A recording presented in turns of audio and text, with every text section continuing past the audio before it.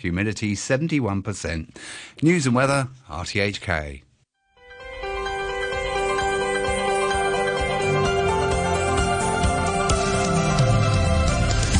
Good morning. Welcome to Backchat. I'm Danny Gittings. My co-presenter this morning is Mike Rouse. Good morning, Mike. Good morning, Danny.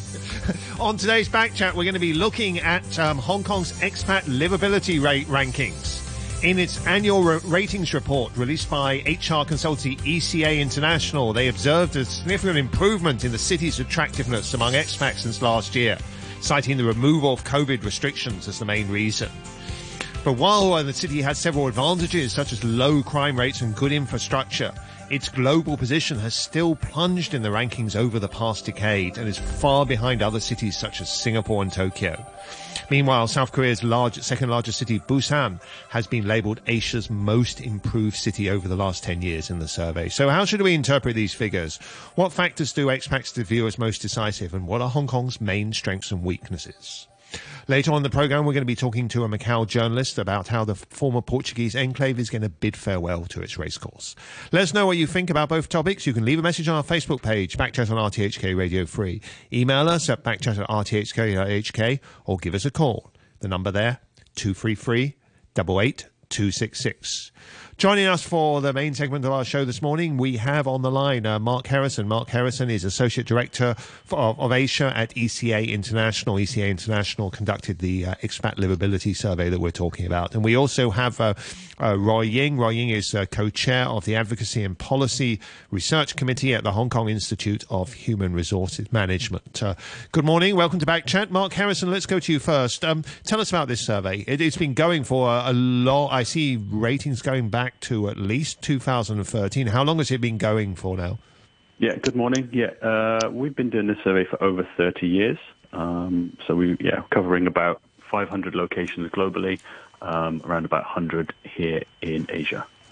Okay, and Hong Kong's ranking is jumping about like a yo-yo, isn't it? I mean, it's 77th this year, 92nd last year. If the figures I've seen are correct, it was 77 again 2 years ago. It's basically back to where it was 2 years ago. But if we go back to 2013 or so, it was 17th. That's 17 instead of 77, right? Correct, yeah. Yeah, so we've seen obviously quite a lot of changes, over the years, over the last 10 years here in Hong Kong. Starting, if we look at that 10-year period, we can start with some of the protests that we saw back in 2014, which did lead to an increase in the score for one of our factors, which looks at things like socio-political tensions, as well as disruption to, being able to get around the city. So that did lead to a little bit of a fall into 2014, and then things were relatively stable and steady for the next few years. And then obviously we had the big pro-democracy protests of 2018, 2019, which again led to significant disruption in terms of people being able to get around, as well as a big increase in terms of socio-political tensions here in the city. Mark, so we saw a big drop into 2019 there. Yeah. Good morning, Mark. Mark, can you tell listeners something about the nuts and bolts of this survey? How many people do you talk to? Where do they live, and so on? Sure. So the majority of the research that we actually do for this is based on our in-house research team. So what we're trying to look at is not just people's opinions. Right. So we do survey some expatriates, and we do take their opinions a little bit into consideration, but the majority of what we're trying to look at is official sources of data. So for things like crime rates, we'll look at the officially published crime rates for a location, if that location publishes reliable data. And we'll also try and look at, obviously, multiple sources of data for each of the areas that we assess as well. So it's basically data collection by your own people? Correct, yeah. Based on either our own research or, externally produced research. So for things like air pollution, obviously we can rely on, externally produced professional resources that will publish data around air pollution levels around the world. But on some things, your team must be making a qualitative judgment, aren't they, right? When you talk about unrest and things like that, there's no particular data you can use to decide the change in the score there. Someone's got to be making their own decision about how much they think it affects the ranking. Correct, yeah. In terms of the weighting, so there's a weighting that we give to each of the factors that we look at. And that's obviously based on our opinion. But again, that's been collected based on, surveys that we have taken in the past based on expatriates' opinions about, okay, what is it that really impacts your day-to-day life when you're, located in a different location? What are the factors that have the most significant impact to you? Yes. These kind of surveys, I used to get these kind of surveys landing on my desk a lot when I was Director General of Investment Promotion back in the day. And it's not just livability. I mean, you do that one. Other people talk about attractiveness for investment and things like that. There's a lot of subjectivity as well, isn't there? We try to remove the subjectivity as much as possible. So, what we're trying to do, because this data that we use is used by companies to decide, okay, what level of allowance do we need to provide to our expatriates when we're sending them to different locations around the world. So we try to move that as much as possible, And governments, the action of governments, I remember my own, is if we're looking good in this survey, it's accurate, and if we're looking bad, it's obviously deeply flawed. You get that kind of response as well? Not so much, no. I mean, a lot of the data that we do use in this survey will be, government-published statistics. So things like crime rates will obviously come from government-published data, even things like, healthcare facilities, all of that kind of thing. So we look at things like the risk of catching infectious diseases in certain locations. So again, that's all, government-published data in most locations. The political element to this, and you've talked about the geopolitical influence, I think is absolutely right. But there have been some extraordinary comments from overseas individuals in overseas countries about Hong Kong. Friends just back, I'm a member of a lunch club that meets at Hong Kong Club every month. Members coming back from the UK say they've been asked, literally, is Hong Kong still safe for white people? I mean, is our reputation so bad? I mean, not according to our rankings. And I think, what we're trying to do with this is remove a lot of that noise that you hear. Right. We're aware, obviously, that people in China hear terrible things about the USA. People in the USA hear terrible things about China or whatever, right? We're trying to remove that as much as possible and look at, okay, what's the actual crime rate? Is there, and in some locations there is targeting of foreign individuals when it comes to crime. Is that realistic? Is that really happening in that location? And obviously in Hong Kong, the crime rate is very, very low. And there's no real targeting of expatriates here, as far as we know. Okay, we're discussing the latest expat livability rankings from HR consultancy ECA International, and you just heard Mark Harrison from HR consultancy ECA International. Hong Kong back up again this year. Well, relatively up. It's back to 77th, which is where it was 2 years ago. Let's now bring in the second of our guests, who's with us at the moment, Roy Ying from Hong Kong Institute of Human Resource Management. Good morning. What do you make of this sort of mild rebound, but still Hong Kong at sort of historically low levels? I mean, does that tie in with your own impression? It really doesn't affect the impact of from the employer's point of view, because we obviously want expats to come, the right talent. And from our own in-house data, the number one reason for expats to want to come to Hong Kong is a career prospect. And obviously the second would be they want to make a home in Hong Kong. So the rankings that ECA has produced is of reference value. Whether it is ranked number 77, number 60, number 55, it really doesn't make a whole lot of difference. It's really boils down to, okay, if I want to make a home here, how easy it is for me to get around. If my family were to come here, if my wife get a job, are there international schools for my kids. And these are the sort of things that expats look at. Now, I do have to qualify what I say by differentiating two groups of expats. One is the ones whose packages and remunerations and the local subsidies are paid for by the employers, and the others are just foreigners working in Hong Kong under local terms. I'm talking about the ones that the company is paying for. Okay, but it's surely what Mark Harrison was saying just now is that, I mean, if you're an employer, number one, you want to get the right candidate, but number two, you want to pay them as little as possible, consistent with having the right candidate. And does Hong Kong's ranking affect how much you have to pay foreign talent to come to Hong Kong? From my conversation with the employers, expats, they look for three things. Number one, obviously, a job.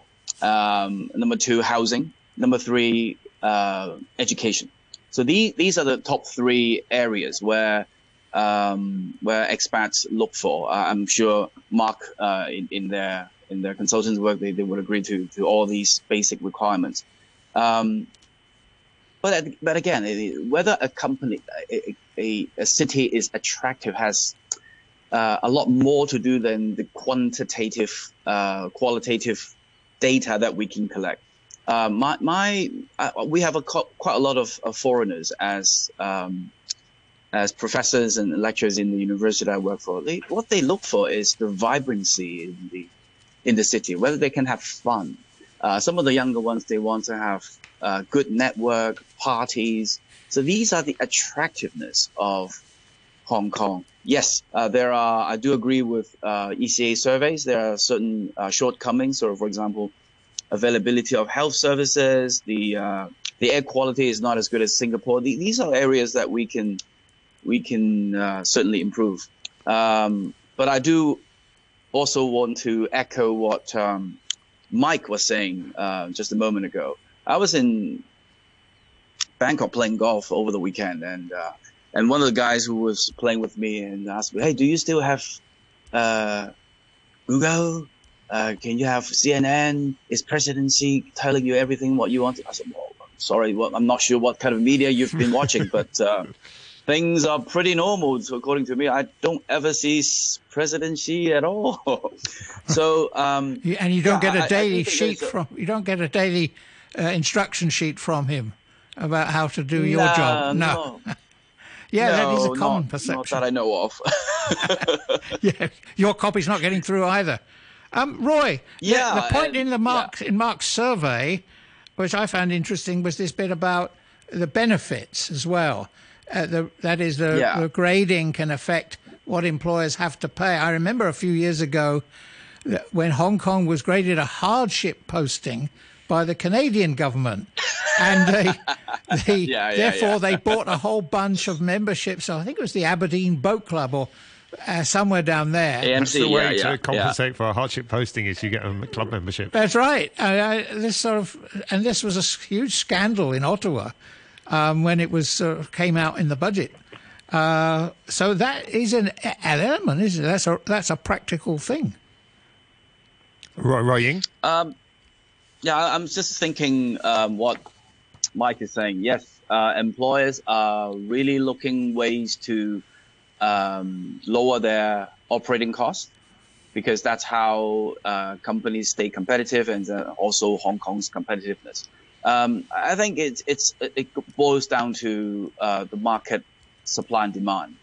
If you are unable to get talent from Hong Kong, you have to bring in expats, and if you're not offering attractive enough packages, you pay the price. I hate to use this example, but Cathay Pacific is the prime example. They've gotten rid of all the expatriate terms of the pilots. Every pilot now, I don't care who you are, where you're from, where you're born, you are employed by Cathay Pacific under local terms, and therefore it's not attractive to work for Cathay anymore. And therefore, what is Cathay's, doing now? They're starting to cancel flights, and they're trying to train pilots in ridiculous numbers, and they're trying to cut the number of hours they need to train, etc., etc. It is something that is backfiring. Okay. So organizations, they do need to realize that. Okay, sorry. It's fair price to pay. Yeah. Let's bring in the third of our guests who's now joined us, Leslie Tang. Leslie Tang is Head of Client Solutions at Greater China Randstad. Good morning, Mr. Tang. Welcome to Backchat. Hey, good morning. What do you make of the? I mean, to sum up, this latest livability survey says that Hong Kong is more livable for expats than it was a year or two ago, but is much, much less livable than it was 10 years ago. I mean, Right. How does that tie in with your own experience? Yeah, well, when I look at the survey, obviously a sharp drop in the last 10 years. I think it's really, and I kind of listened in a little bit. It's really due to a lot of the things that have happened in these last 10 years, the political demonstrations in 2017, the protests in 2019, as well as, the extensive border control measures that have made Hong Kong probably one of the last places to open up after COVID. So it's not surprising in that sense, but I think when you look at, the reasons why also on the flip side, why people want to work and live in Hong Kong, it's quite different in 2013 compared to now. 2013, at that time, Hong Kong was still positioned as a good entry market for people looking to expand their Asian portfolio. There were definitely many job opportunities presented to companies that were embarking on digital transformation. But you look at 2023 now, post-COVID, changes in the political environment, that sort of thing will definitely either attract expats who are looking to return to Hong Kong, but really those who are looking to expand their Greater Bay portfolio as a gateway to get into mainland China. Well, one thing we also see in these survey results is that Macau is not so far off Hong Kong these days. I mean, Macau's ranking this year is actually basically the same as Hong Kong's ranking was last year. I mean, it's true Hong Kong's ranking has improved since last year, but the difference has clearly narrowed, hasn't it? Yeah, I think most people will sort of associate Hong Kong and Macau. They're quite close in terms of geographies, but I think in terms of the distance, as in quite close. But in terms of just the portfolio, the type of clientele, they're different. The job opportunities, they're quite vastly different. But I think the other thing that really plagues Hong Kong is that it is quite, and I think this was mentioned by Roy, it's quite an expensive city to live. So things like in terms of the significance of when people are looking for relocation, it's definitely, as he said, education comes up as one. In terms of securing a very stable opportunity, a stable job would definitely be another. I think these things play a lot into the factor of when they're looking to relocate. And how about the fact that we're so far behind Singapore and Tokyo? Well, if you compare those specific areas, I mean, looking at the ECA data, it does show that obviously Hong Kong is not where it wants to be. But when you look at Singapore has always been a strong business and talent competitor to Hong Kong. Quite similar in terms of the business environment, I would say. While there is a preference for those that want to go to Singapore, it's probably one of the, I think, first Asian countries to open up during the pandemic. But certainly the reputation to be one of the world's most expensive cities could really deter talent, especially those we find amongst junior to middle-level professionals. So I still think that, Hong Kong can be quite competitive in that sense. There are many shared opportunities, I would say, between, say, China and Hong Kong that can really benefit those that are looking to deepen their networks in Greater China. Okay, it's back to Mike. Mark and Roy, the relative things between, in the old days, we used to say that Hong Kong was more expensive than Singapore, and we used to have to concede that. Has the pendulum swung the other way? No. So, I mean, we publish, cost of living Let's take data. Mark first, and then we'll go to Roy. Mark. Sure. Sorry. Yeah. So we publish, cost of living data as well that that our clients reference when they're trying to calculate cost of living adjustments that they might need to provide to their expatriates. Hong Kong is still more expensive than Singapore. The gap has narrowed over the last couple of years. We've seen inflation in Singapore, running at 7-8% or whatever. And here in Hong Kong, it's been much lower. But there's still, I think about a 15% difference in terms of prices. Housing costs in Hong Kong is still, much higher than Singapore, despite very, very high increases again in Singapore over the last couple of years. So the gap's narrowing, but Hong Kong is still overall more expensive than Singapore. Roy, what's your impression? Well, Hong Kong is expensive. As Mike, you've pointed out, people expect Hong Kong to be expensive. But I also agree with what Mark says. Singapore cost of living is rising very, very, very quickly. I was just looking at some news.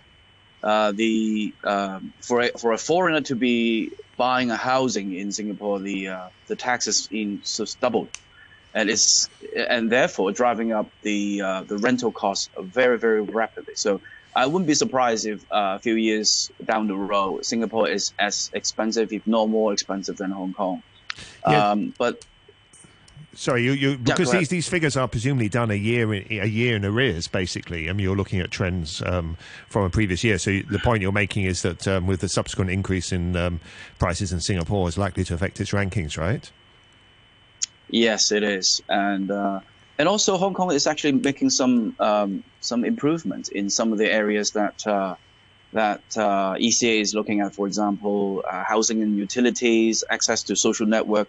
These are and recreational facilities. These are things that since the opening up of the borders and the easing of the COVID social distancing measures, people's access to fun, to networking, it's improved, and I wouldn't be surprised if the same survey next year we can see a good 10-15 places improvement. I hope Mark will agree with that. I think we can certainly hope for that.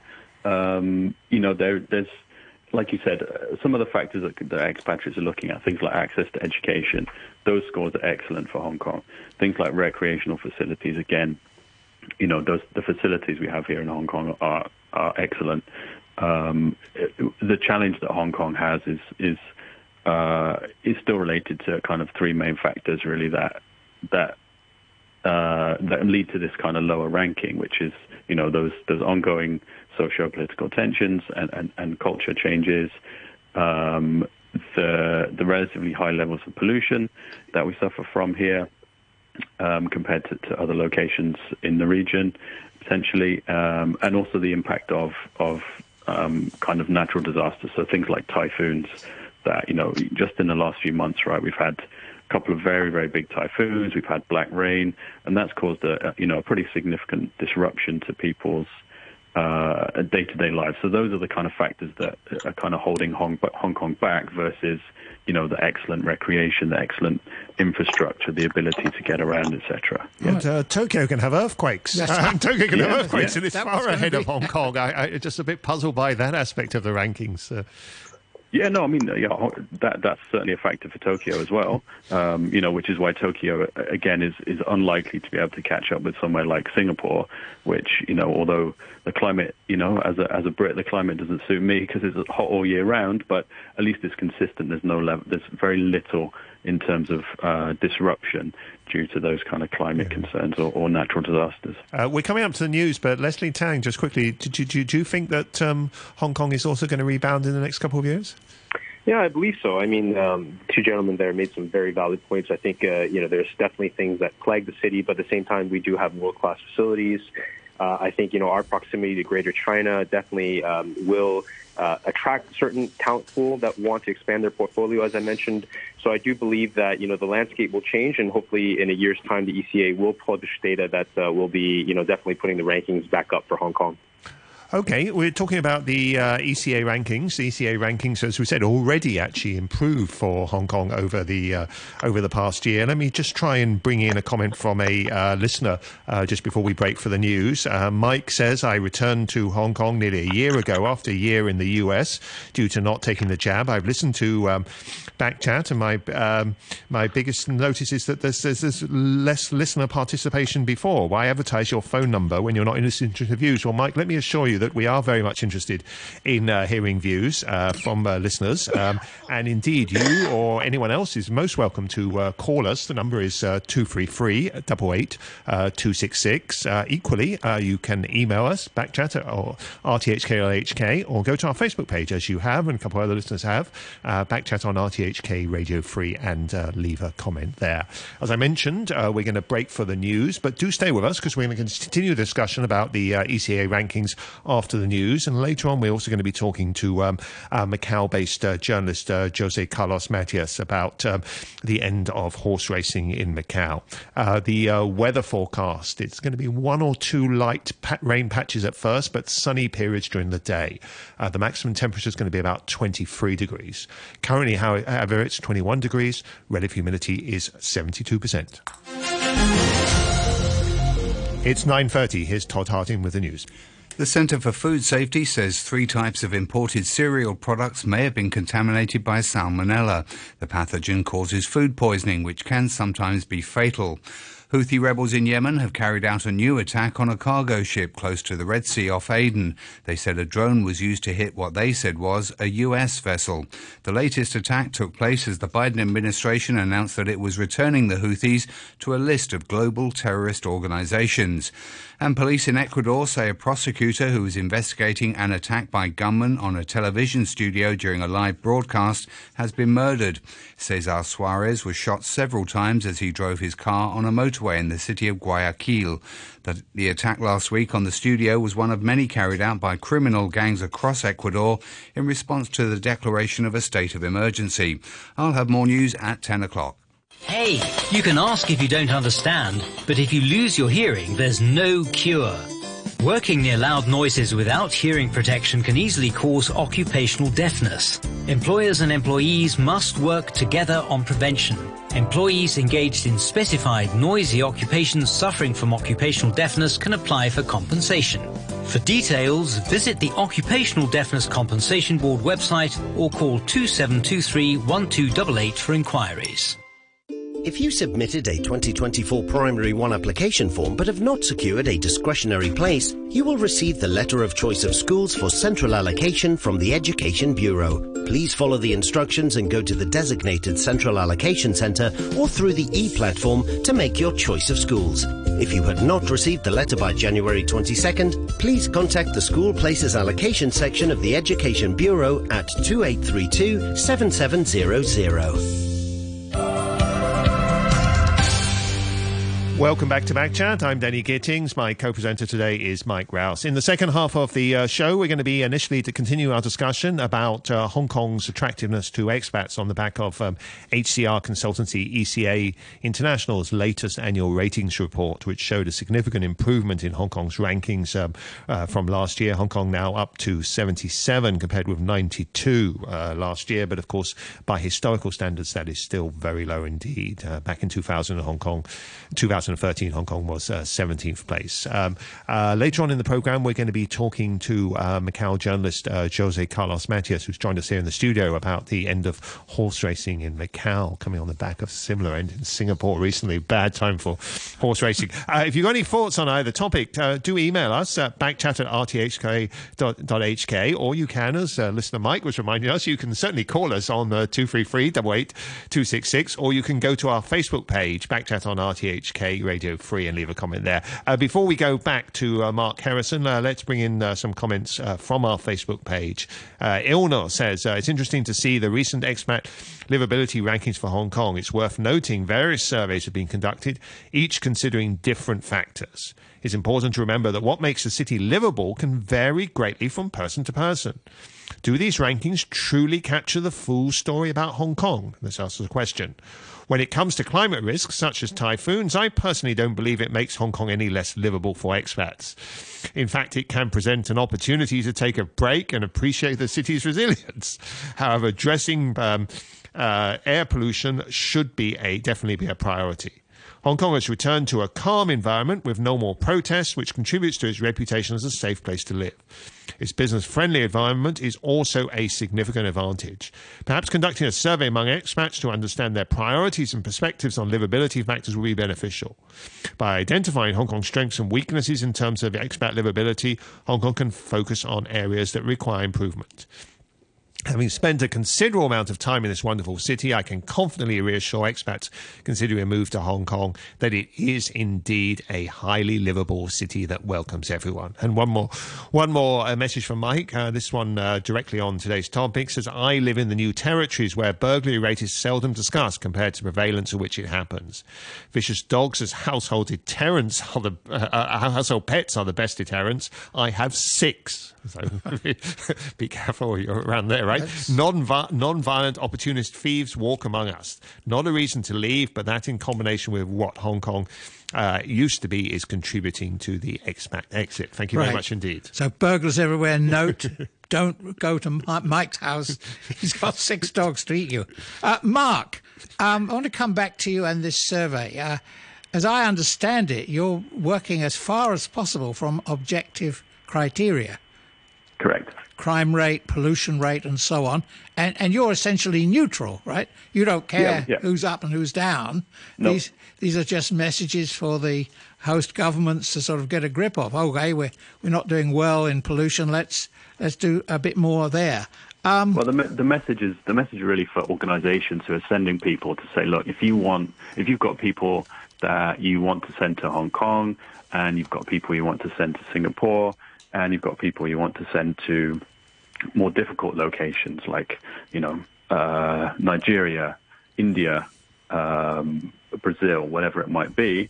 We're trying to say, look, to be able to do that fairly, you need to have a system that recognizes some locations need a greater level of adaptation than others, and you need to compensate people for that adaptation. Yeah. Have you thought of expanding the scope and doing more on opinions of expats? We do ask opinions. Yeah. The problem with this is, some of the expats that we're asking are the direct beneficiaries of these allowances, right? So we have to take that very, very, very, very carefully. So it's terrible here. It's terrible. Exactly. Yeah. Gin and tonics are up to $10 a time. Yeah.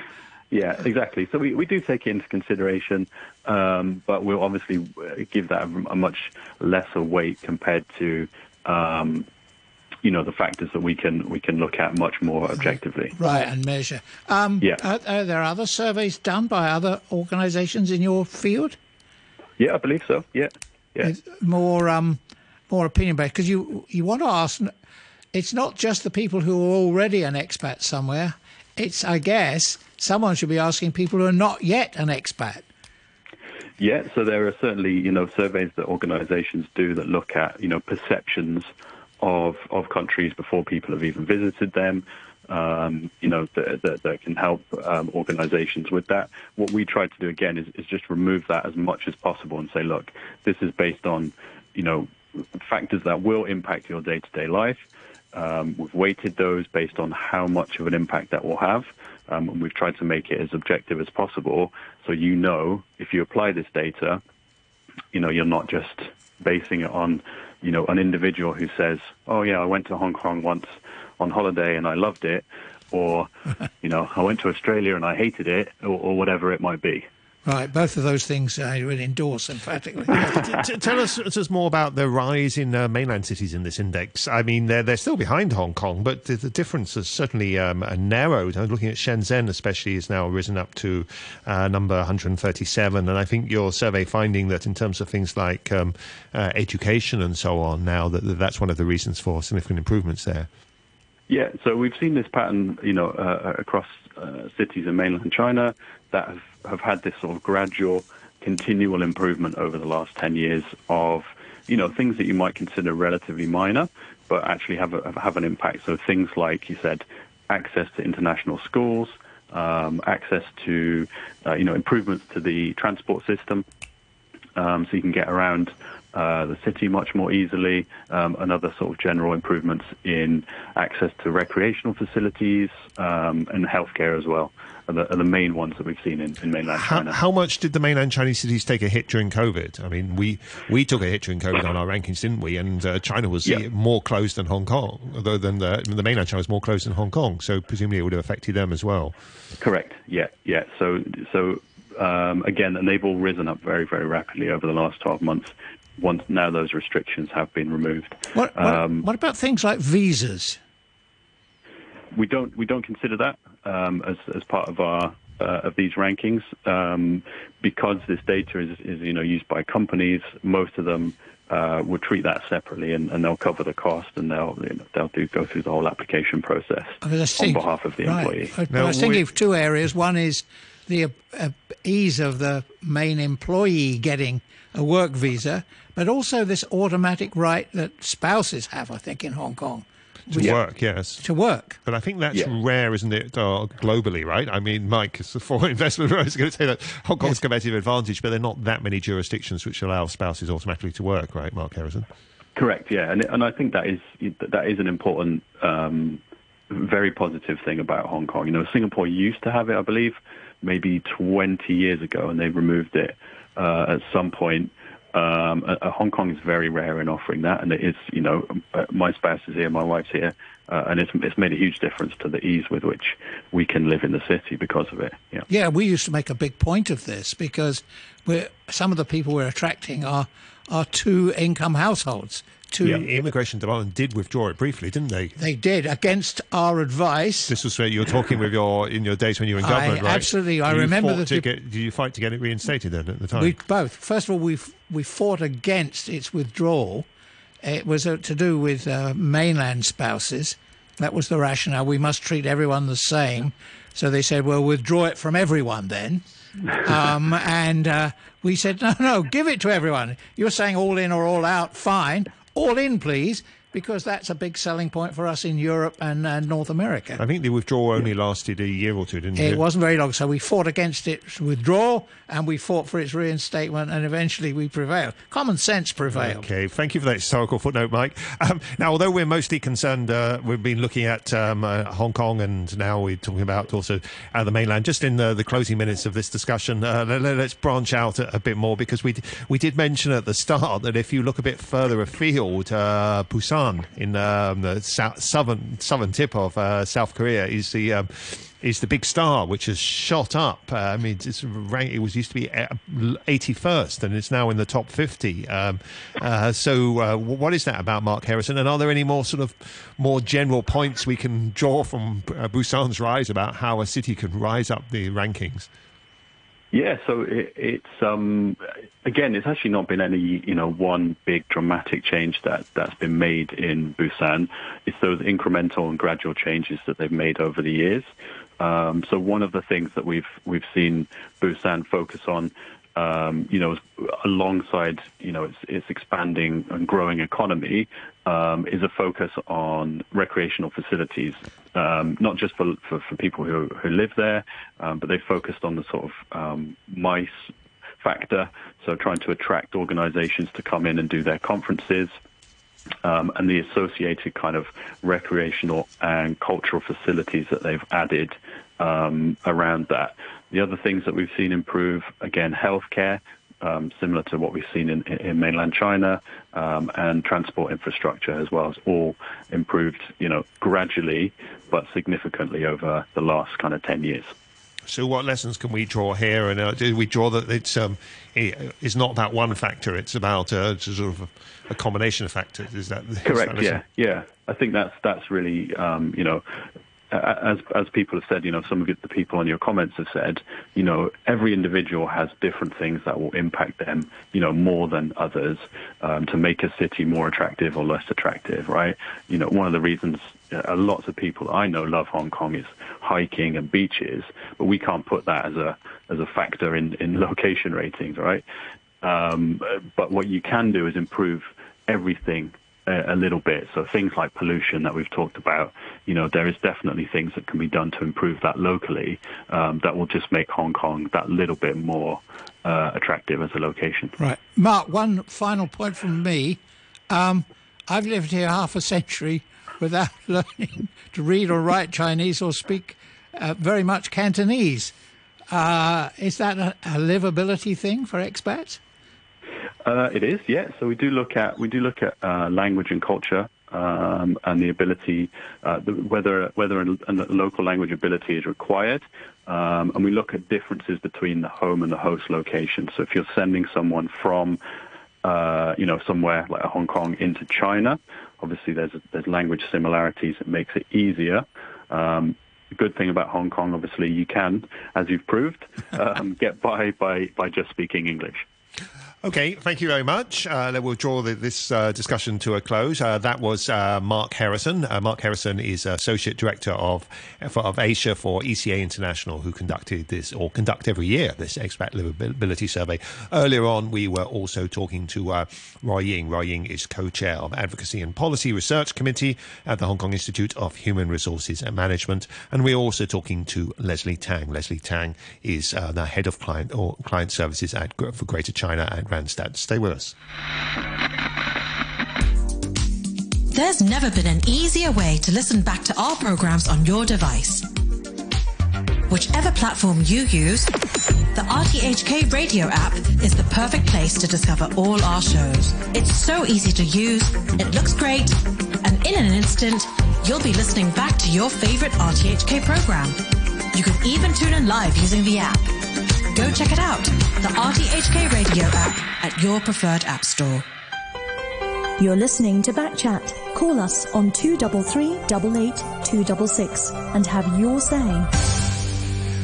Moving on, horse racing is finally coming to an end in Macau. The Macau Jockey Club has been in trouble for a long time, and now it's been announced that the concession contract with the Macau Horse Racing Company will end on April the 1st. Joining us to explain just what's going on and discuss this development is Jose Carlos Matias, who is Director at Macau Business and Macau News Agency, and he's also the CEO of publisher Project Asia Corp. Good morning. Welcome to Backchat. Thank you very much. It was great. We have guests who actually join us in the studio. Yes. So, Macau, for those of us, we visit Macau frequently, right? But horse racing just fell off the radar as far as we're concerned in Macau a long time. Remind us, Jose, when actually did the horse racing start? And did anyone ever go? Yes, they did at one time. Yes. Good morning, everyone. Good morning, Danny, Mike, all the listeners. Let me start by telling you that it really feels good, and it is really special for me being here at RTHK. I worked in radio for about 15 years, so that's where it all started. So it is something truly meaningful being here. Well, horse racing, it's a long story, a long history, but under the current format, we had in the early 1980s, we had the Macau Trotting Club. That's right. That was trotting. That was carts behind the horses. Yes. God, it's all coming back. That was still 1988, and then of course there were some financial troubles, and then the whole operation was transferred to Stanley Hall's group, right? The late Stanley Hall, and then since 1991 we have the Macau Jockey Club operating as we know it. But frankly speaking, it has never. Was there ever a heyday? Well, you may say that yes, in a way, in the 1990s, and even more so by 2003, 2004, when you did have really a very sizable population of horses and also races, and attendance, it was going quite well. But then things started to change by the end of the first decade of this century. And to give you an idea of how we are, in terms of let's say the first 3 quarters of last year's gross gaming revenue accounted for only 11.7% of 2013. So that's to. So there's a massive decline. But what happened? Why did people just is it the expansion of the casinos, and not just the casinos, but the whole sort of entertainment complex with it? Yeah. That explains. That helps explain. If you look at, well, in a way, horse racing betting joins a long list of other games that vanished over the greyhounds the decades. Vanished. Yes, exactly. The Canidrome, the greyhound racing vanished. There was about 6 years ago. And before, you had a number of lotteries that could not survive. I can understand if horse racing had never been successful in Macau, then, but you're saying it was successful at first, and then it just fell off the radar. So what happened? I mean, was it just that people were trying it out for a while and decided they weren't interested in it, or did something go? Was the Macau Jockey Club mismanaged? Or Well, some people do point it out, especially I would say over the past decade or even a bit earlier. But it's a mix of different factors, I would say. I mean, probably management does play a role. Of course, we have here the Hong Kong Jockey Club. But that's a good point, because I know Singapore is also shutting down horse racing. Maybe we'll get to that. But I mean, horse racing is still going strong here in Hong Kong, and presumably there are plenty of people in Macau who follow the Hong Kong races as well. I don't know if that's part of the problem. And there used to be interchange. A trainer who maybe wanted to something slightly less intense go from Hong Kong to Macau, and jockeys, there was interchangeability. But as Danny says, Hong Kong, we're still thriving. So why can Hong Kong make a huge success of this? And I mean, most of the time, actually, these days, Macau's doing so well. We tend to look at Macau and think, why aren't we doing Hong Kong doing as well as Macau in several areas? But here in horse racing, it's the reverse. Yeah, I mean, in a way, the writing was on the wall. You can say that. I mean, over the last few months, there's been a lot of speculation that it had no future, but it still feels a bit. I mean, our publication, we held a roundtable on the first year of the new gaming concessions, and what a coincidence, that was held on Monday, the very same day when the government made this announcement that they would be terminating the concession of the Macau Jockey Club. And those experts on gaming issues, what they said is that, it's a kind of, one of them said, is a kind of chronicle of a death foretold in a way. But it's still remarkable, noteworthy, that the government made this announcement. And let me tell you this, this is important. The current concession was a 24-year concession, which is really not usual. The first, let's say, casino's only 10 years at the moment. Yeah, casino's only 10 years. The previous concessions for casino licenses were 20 years, like the one after the liberalization. But in 2018, when the Macau government announced the extension of the monopoly of the Macau Jockey Club for 24 years. That came as a surprise. That was supposed to have a number of strings attached, namely regarding developments, diversification, because it's a huge property. Let me tell you, this is a huge piece of land that now will revert to the government, and this is, of course, another part of the... But it was done by agreement, wasn't it? It wasn't the government saying, right, no more horse racing. It was the Jockey Club was also in trouble, financially stretched. Yeah, but it was the government that took the initiative here. Well, did the government sort of push the Jockey Club? What's your reading of it? Well, they announced it as of course, as an agreement, but I'd say.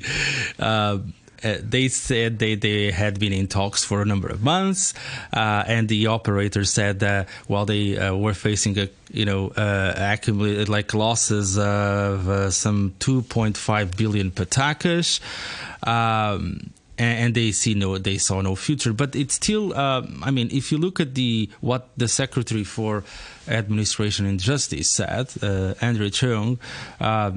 He said horse racing is a waning industry in Macau as well as in some neighboring regions. In 2021, there was an average daily visitor count of 701, but that number decreased to only 492 per day last year. So he went on to basically say that this activity no longer yielded the socio-economic benefits that was supposed to yield. And also, there's another point which has got to do with the obligations of the operator. Obligations regarding non-gaming, non-horse betting activities in the whole property. It was supposed to be a 1.5 billion pataka commitment for development, but it seems that they could not raise that amount of money. And again, that is a very, very for Macau. If you know, Macau is a small place, right? That piece of land there's a lot of discussion about what comes next. Yeah, I was about to ask about that. Yes, because Macau's expanding so fast, and that where is the site? Is it on Taipa? Taipa, yeah, it's on Taipa. Actually, Mike was talking about the Canidrome, the Greyhound racing track, and what happened back then.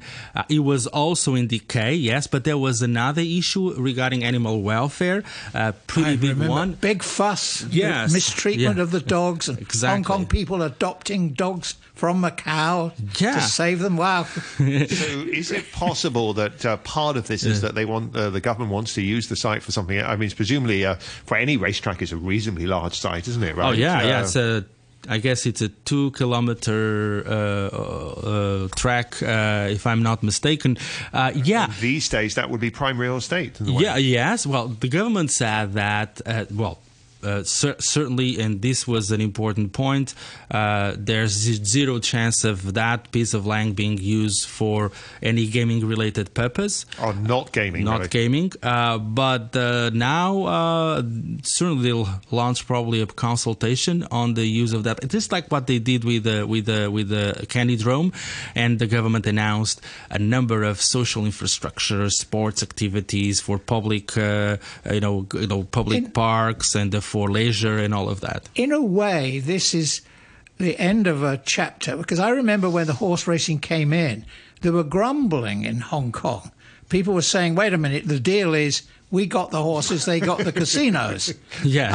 They're reneging on the deal. And then I remember when Donald was financial secretary, he made noises about introducing gambling clubs. Yeah. Was this sort of a revenge then? Well, I don't know. It was unspoken. It wasn't articulated. You were still in government then? But it was there. I was still in government then. Yes. Yeah, I mean, it's a division of labor, right? You have lotteries in the mainland, you have the jockey club here, and in Macau you have casino gambling, and that's basically it. And by the way, we've been seeing a robust recovery. We're still, with regards to gross gaming revenue, 2023, 62% of pre-COVID levels. However, pre-COVID was, back then was still with the whole junket system. Now there's been a restructuring. 183 billion patakas of gross gaming revenue, and that was last year, and the government is projecting something like 216 billion patakas. That will be more than enough to have a surplus, because, as you know, Macau relies heavily on taxes on gaming. Taxes are on is a special tax on gross gaming revenue, and it accounts for about 80% of the government's total current revenue. In the closing minutes of this discussion, let's go back to actually what was our main topic. We are talking about expat livability rates.